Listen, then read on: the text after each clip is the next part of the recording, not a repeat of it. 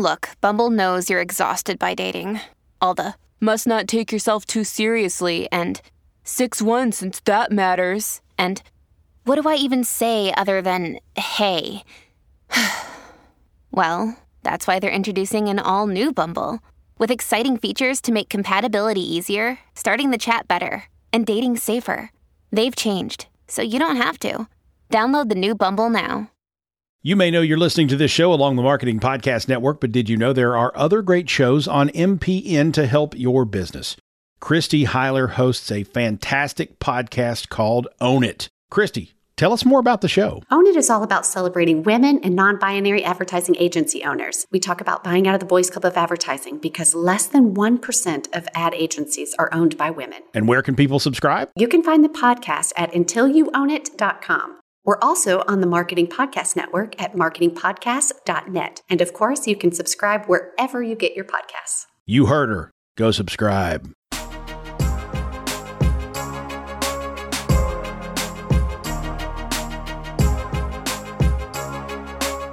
Welcome to the Business Ease Influencer Marketing Podcast with your hosts, Jamie Lieberman and Danielle Liss. Each week, we will help you unlock the secrets of influencer marketing through interviews with leading professionals and tips and tricks to help you scale your business.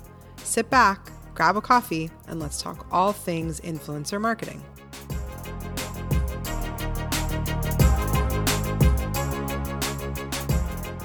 Hey there, this is Danielle. And this is Jamie. Welcome to episode 15 of the Business Ease Influencer Marketing Podcast. Today, we are talking all about legal. We're going to call this our Legal Ask Me Anything. I feel like this is like a housekeeping type of podcast today, it is. Right? Yes. And so in the theme of housekeeping, I feel like we need to talk about what I spent my entire weekend doing, which was cleaning up all my kids' toys. That sounds like so much fun. Like, because you got to get rid of them too, right? I think you just like the organization aspect of it. I do.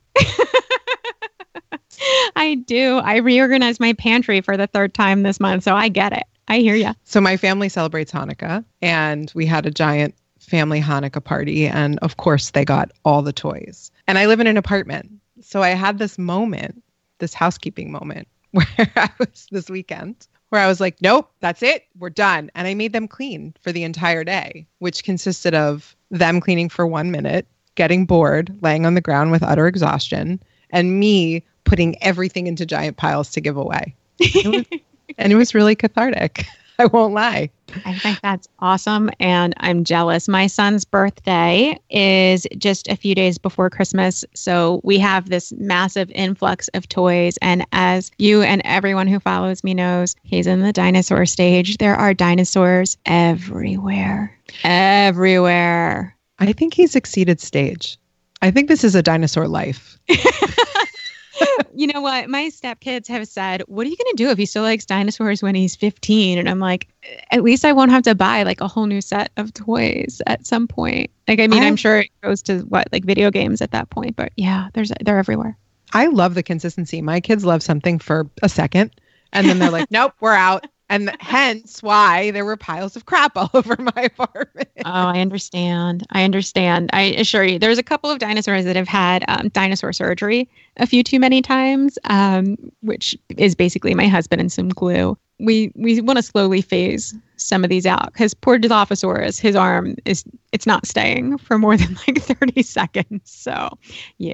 That reminds me of those Calvin and Hobbes comics where Calvin sits and watches as Hobbes is being washed in the washing machine. And I would imagine that your son must be watching your husband glue in the same way, like waiting for the dinosaur to be better. Yes, it's exactly it. He's waiting for dinosaur surgery to be done. And I think right now we have 1 to 2 dinosaurs who are awaiting arm reattachments. Is that? Sure, reattachment surgery. Let's call it that.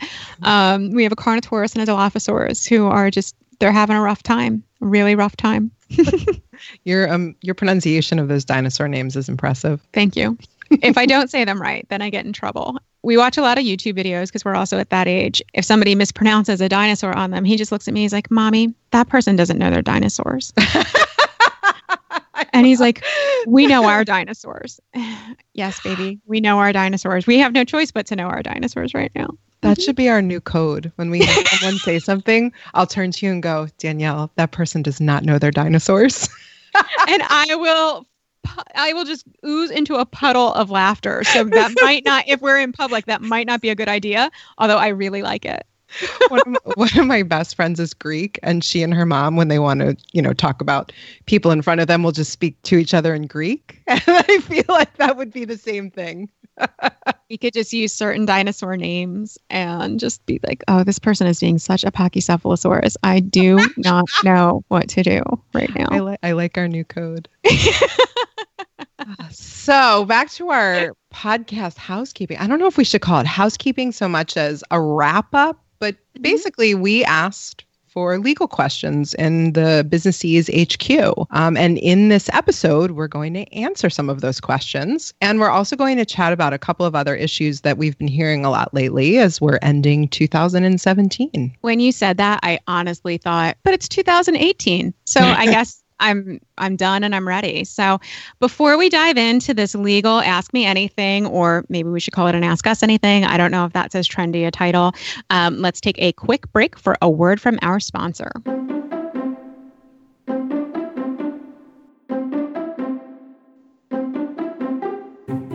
This episode is brought to you by #Legal.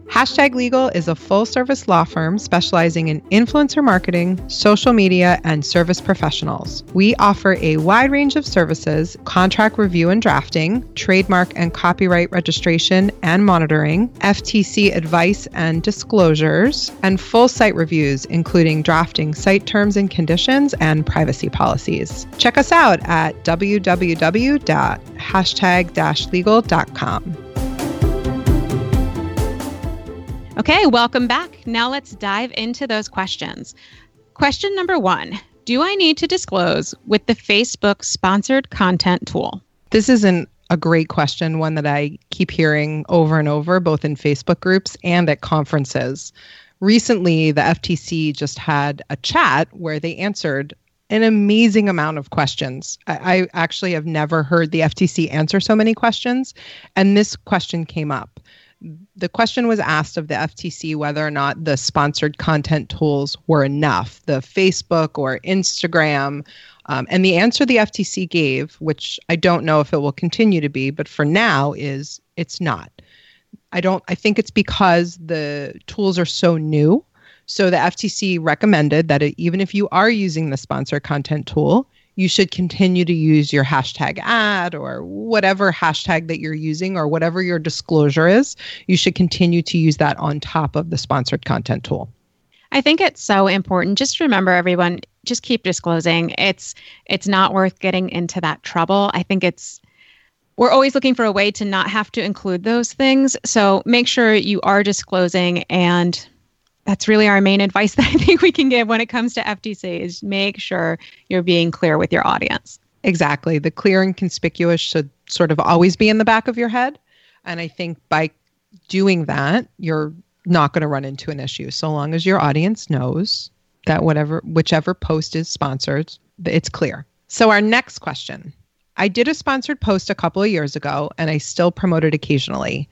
Do I still have to disclose? The answer here, and people don't love to hear this, is yes, because if your post still has that sponsored content listed on it, then it's still sponsored, regardless of when the sponsorship was. A lot of people will say, I did this post like 3 years ago, I still promote, but they only paid me to promote it twice. So I only have to say that those 2 promotions were paid. Well, if you had to say it in the first 2 promotions, any promotion that you do after that should do some type of disclosure. Now, I will say that these are the cases where I love to do a natural language disclosure, because you can easily say, a few years ago, I worked on an amazing campaign on behalf of X. I love this post. I love this. If it's a recipe, I always go back to food. I'm sorry. Then you can say, I still think this content is really relevant and I thought you would enjoy it. It's a really good place where you can do a natural language disclosure and just bring it back to the fact that this was previously done as campaign work. I'd also love to add that you can actually go back and check your contract to see if you have to maintain the sponsored information in the post for the entirety of your website. Some contracts will allow you to sort of take some of that sponsored language out and keep your post up. So if your contract allows for that, then certainly you wouldn't need to disclose anymore because it would no longer be sponsored. But so long as your sponsor's in there and you continue to use the sponsor's name and you're required, then Danielle's answer is right on point. And I know not everyone wants to hear it, but it's okay. It's like we said for the first question, disclose, disclose, disclose. Agreed. Okay, now let's do question number 3. This question comes from Abby at Plano Moms. If you have a Facebook group, which is related to your business, but isn't necessarily commercial, and something legally risky is posted, what risk is there to your actual business? So for example, I'm a mom blogger and I have a big group of local moms who talk about all types of things, which could include local crime or medical questions. This is a great question. And this is actually a question we hear fairly frequently. And I'm glad people are thinking about this when they own Facebook groups. My biggest piece of advice is to have a pinned post.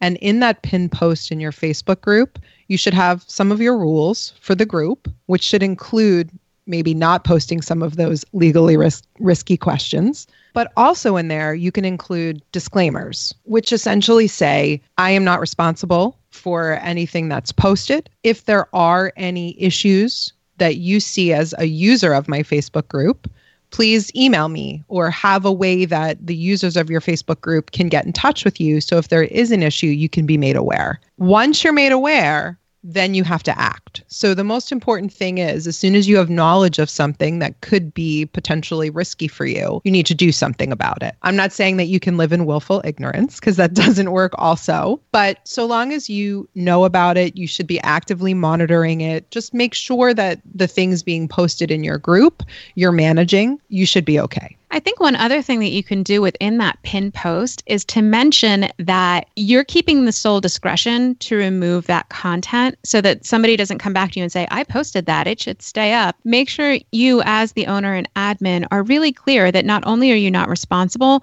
but that you have the discretion to remove something if you don't agree with it or for any reason whatsoever. Totally agree. That's really important that you maintain that level of control and that the users in your group know that. Okay, let's jump to question number 4, which is from Alexa from the Girl in Healing website. Alexa asked us what content creators can do in a few different scenarios, including exclusivity, licensing, and assignments.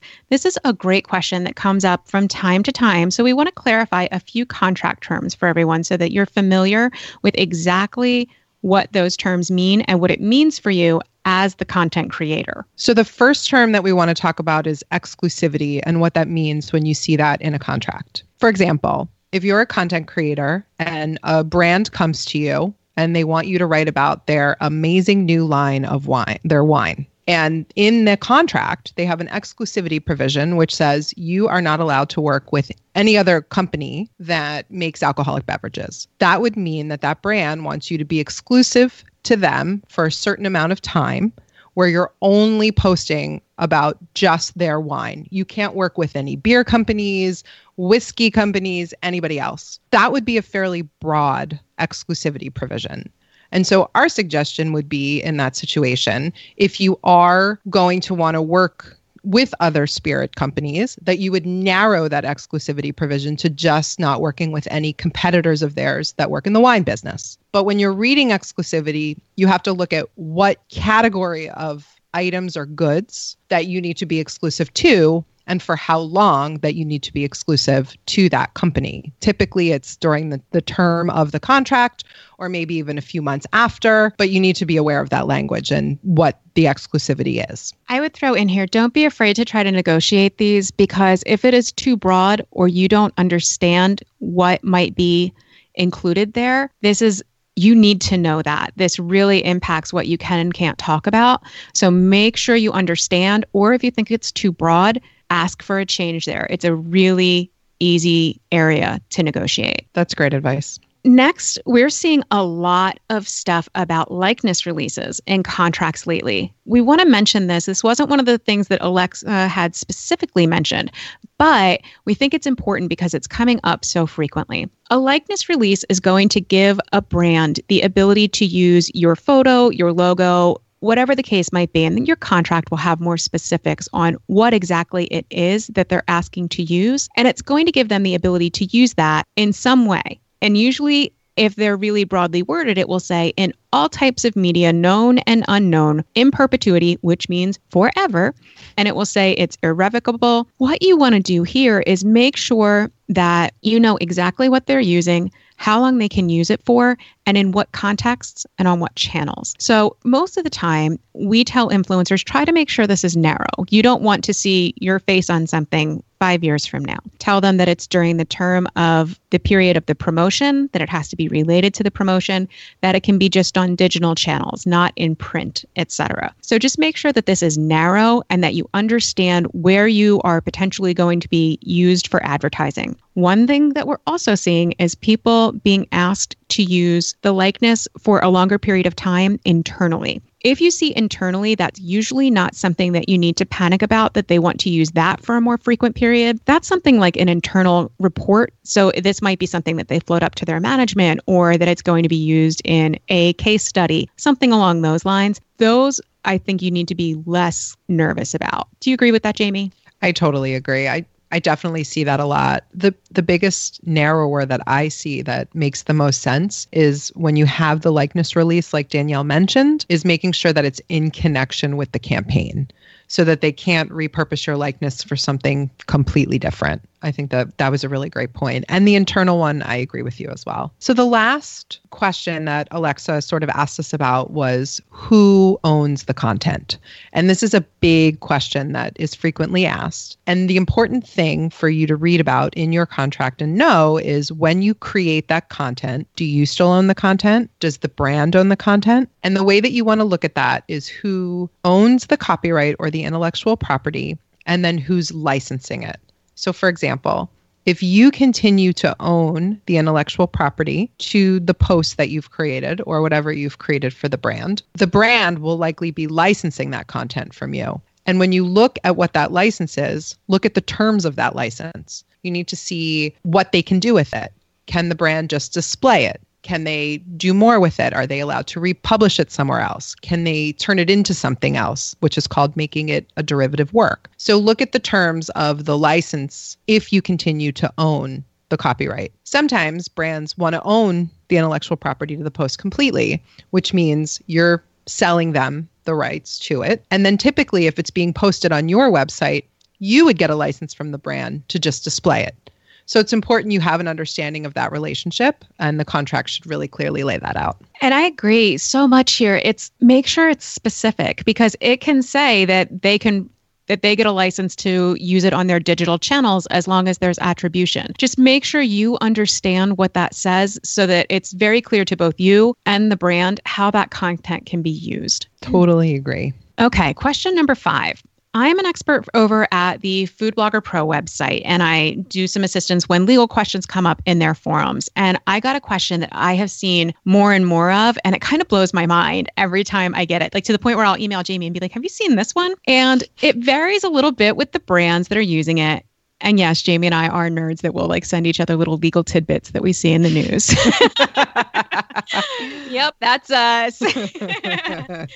But essentially, brands are stating usually it's a terms page somewhere on their website that if you use certain hashtags, you are licensing your content to them. So just like we talked about with the licenses above, that they would be able to use it and have the rights to it. And that they're asking for a really broad license, essentially saying that they can use the content however they want because a hashtag was used. These aren't always super specific hashtags. Sometimes they're pretty generic. And I think that the average consumer who's using Instagram could potentially stumble upon it without even knowing. And really, they're assigning rights to something they're posting as a result. So, Jamie, what do you think of these? I'm utterly baffled. I don't know who came up with this.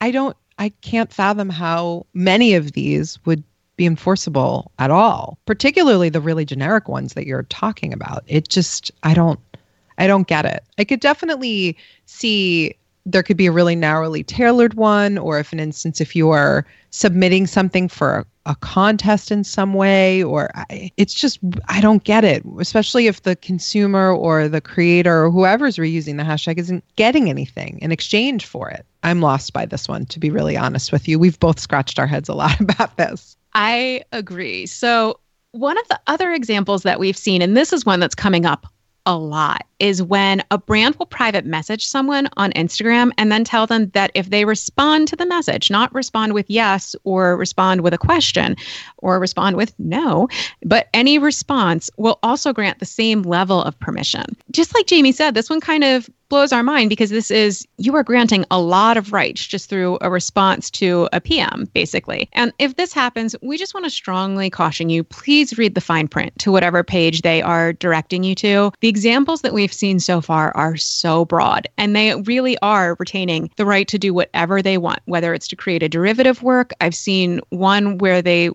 reserve the right to use that image in absolutely anything, which means you could see your Instagram photo in a magazine ad at some point.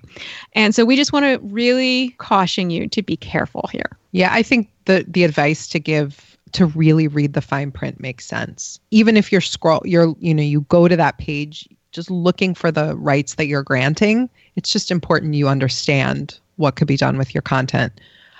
Without seeing something specific, it's really hard for us to say whether or not it would even be enforceable. But in the off chance that someone has crafted something that might be, it's just important to have an understanding of what it is that is at risk or is out there and could happen with your content. So we have one last question.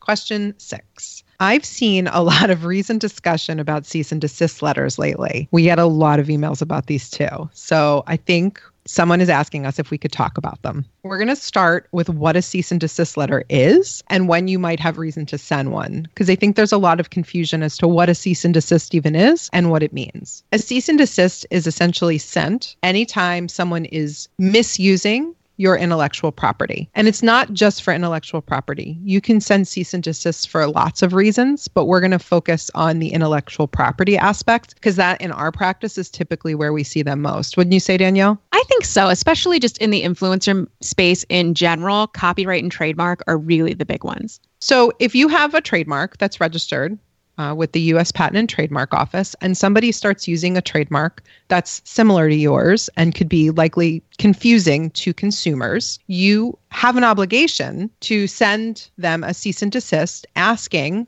that other party to stop using the trademark that could be confusing with yours. It can be done in a lot of different ways. Some people do them informally. Some people do them formally. Some people do them themselves. Some people hire a lawyer. It really depends on the relationship you have with that other person and how you want to get the ball rolling. When you own a trademark, when you've registered a trademark, you actually, to maintain the teeth of your trademark, you actually have to prosecute anybody who is potentially infringing upon your trademark. And so you essentially have to put them on notice and say, hey, I've registered this trademark. This is the class that it's registered in. And your trademark's kind of confusing. I need you to stop using it or I need you to change it in some way.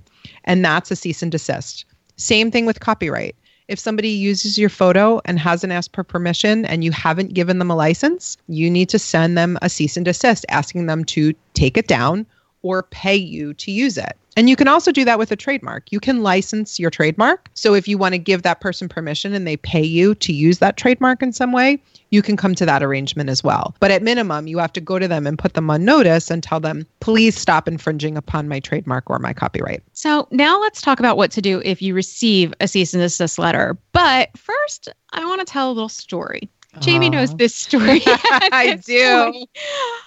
I am going to delete some of the words that were used, and I did get permission from our client to talk about this. We're not going to give specifics for her confidentiality, but just to give you a general idea, one of our clients has a registered trademark, and it is related to a parenting blog. She is registered as a blog that gives advice on parenting, food, lifestyle, women's issues, etc. And someone had a blog with relatively similar content that was using a very minor variation on her name, but it was her name. So she sent a letter, no response, and then had to file a claim about it to have the other site taken down. The person responded, let's just say, very poorly and with an array of extremely colorful language. What we're going to put out there is this is not a good way to respond. If you get a cease and desist letter, the first thing we want you to do is take a deep breath. Don't freak out. Don't fly off the handle and send something back that you may later regret. So we really do want you to take an honest look at whether or not there is a potential infringement. Then think about what your response is going to be. So we really do want you to not just assume that you are right, because unfortunately, a lot of times if somebody is sending out a C&D, there is some type of basis for it. So just try to stay calm. Don't assume that you are absolutely in the right. And then if you need to, reach out to an attorney for sure if you're not sure what to include in your response. I think that's great advice. The most important thing when getting a cease and desist is really taking the time to read it and to stay calm about it. They are all negotiable. You can spend time working it out with the other person. And frequently, when you don't respond with colorful language, the person is much more amenable to figuring out a way to make it work. We see that a lot. There are certainly people out there that send cease and desist that sort of troll the internet a little bit looking to send cease and desists. And unfortunately, those are a percentage, which is why I think sometimes people fly off the handle a little bit when they see them. But a lot of times they are not those people, and they are people who are really trying to just protect their intellectual property and that they've worked really hard for. So if you just spend the time reading the letter carefully, sometimes it is great to give a call to a lawyer who's an expert in that area, just get a little bit of advice on how to respond. Usually they can be resolved pretty amicably. And I think what you said there, Jamie, is so important. They've worked hard to build their business just like you have. Give them the respect as a business owner that you would want to receive as well. Exactly. And you don't want a name that's similar to somebody else's name. That is confusing. So yeah, for sure. If you did that by accident, consider it lucky that they discovered it when they did and, move on. So I think it's really important to realize that as well. Such a good point. Okay. That's a wrap on our first Legal Ask Me Anything episode. We're planning to do these periodically since so many things can change in the industry and people just have questions. So make sure you ask us any questions that you have in the HQ, which is businessease.com/HQ to join if you're not already a member. And while you're there in the HQ, we would love to hear the best holiday gift you got this year, whether it was a present or an experience or time. If you got time, just tell me, because I want to live vicariously through you.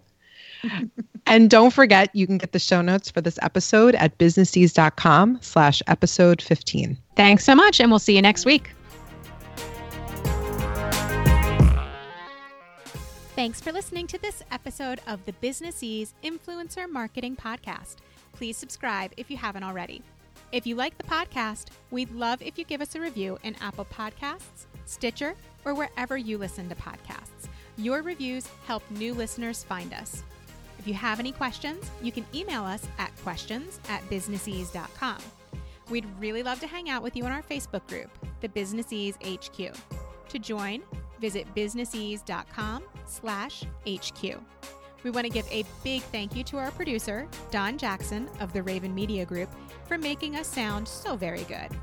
Thanks for joining us, and we'll talk to you again next week.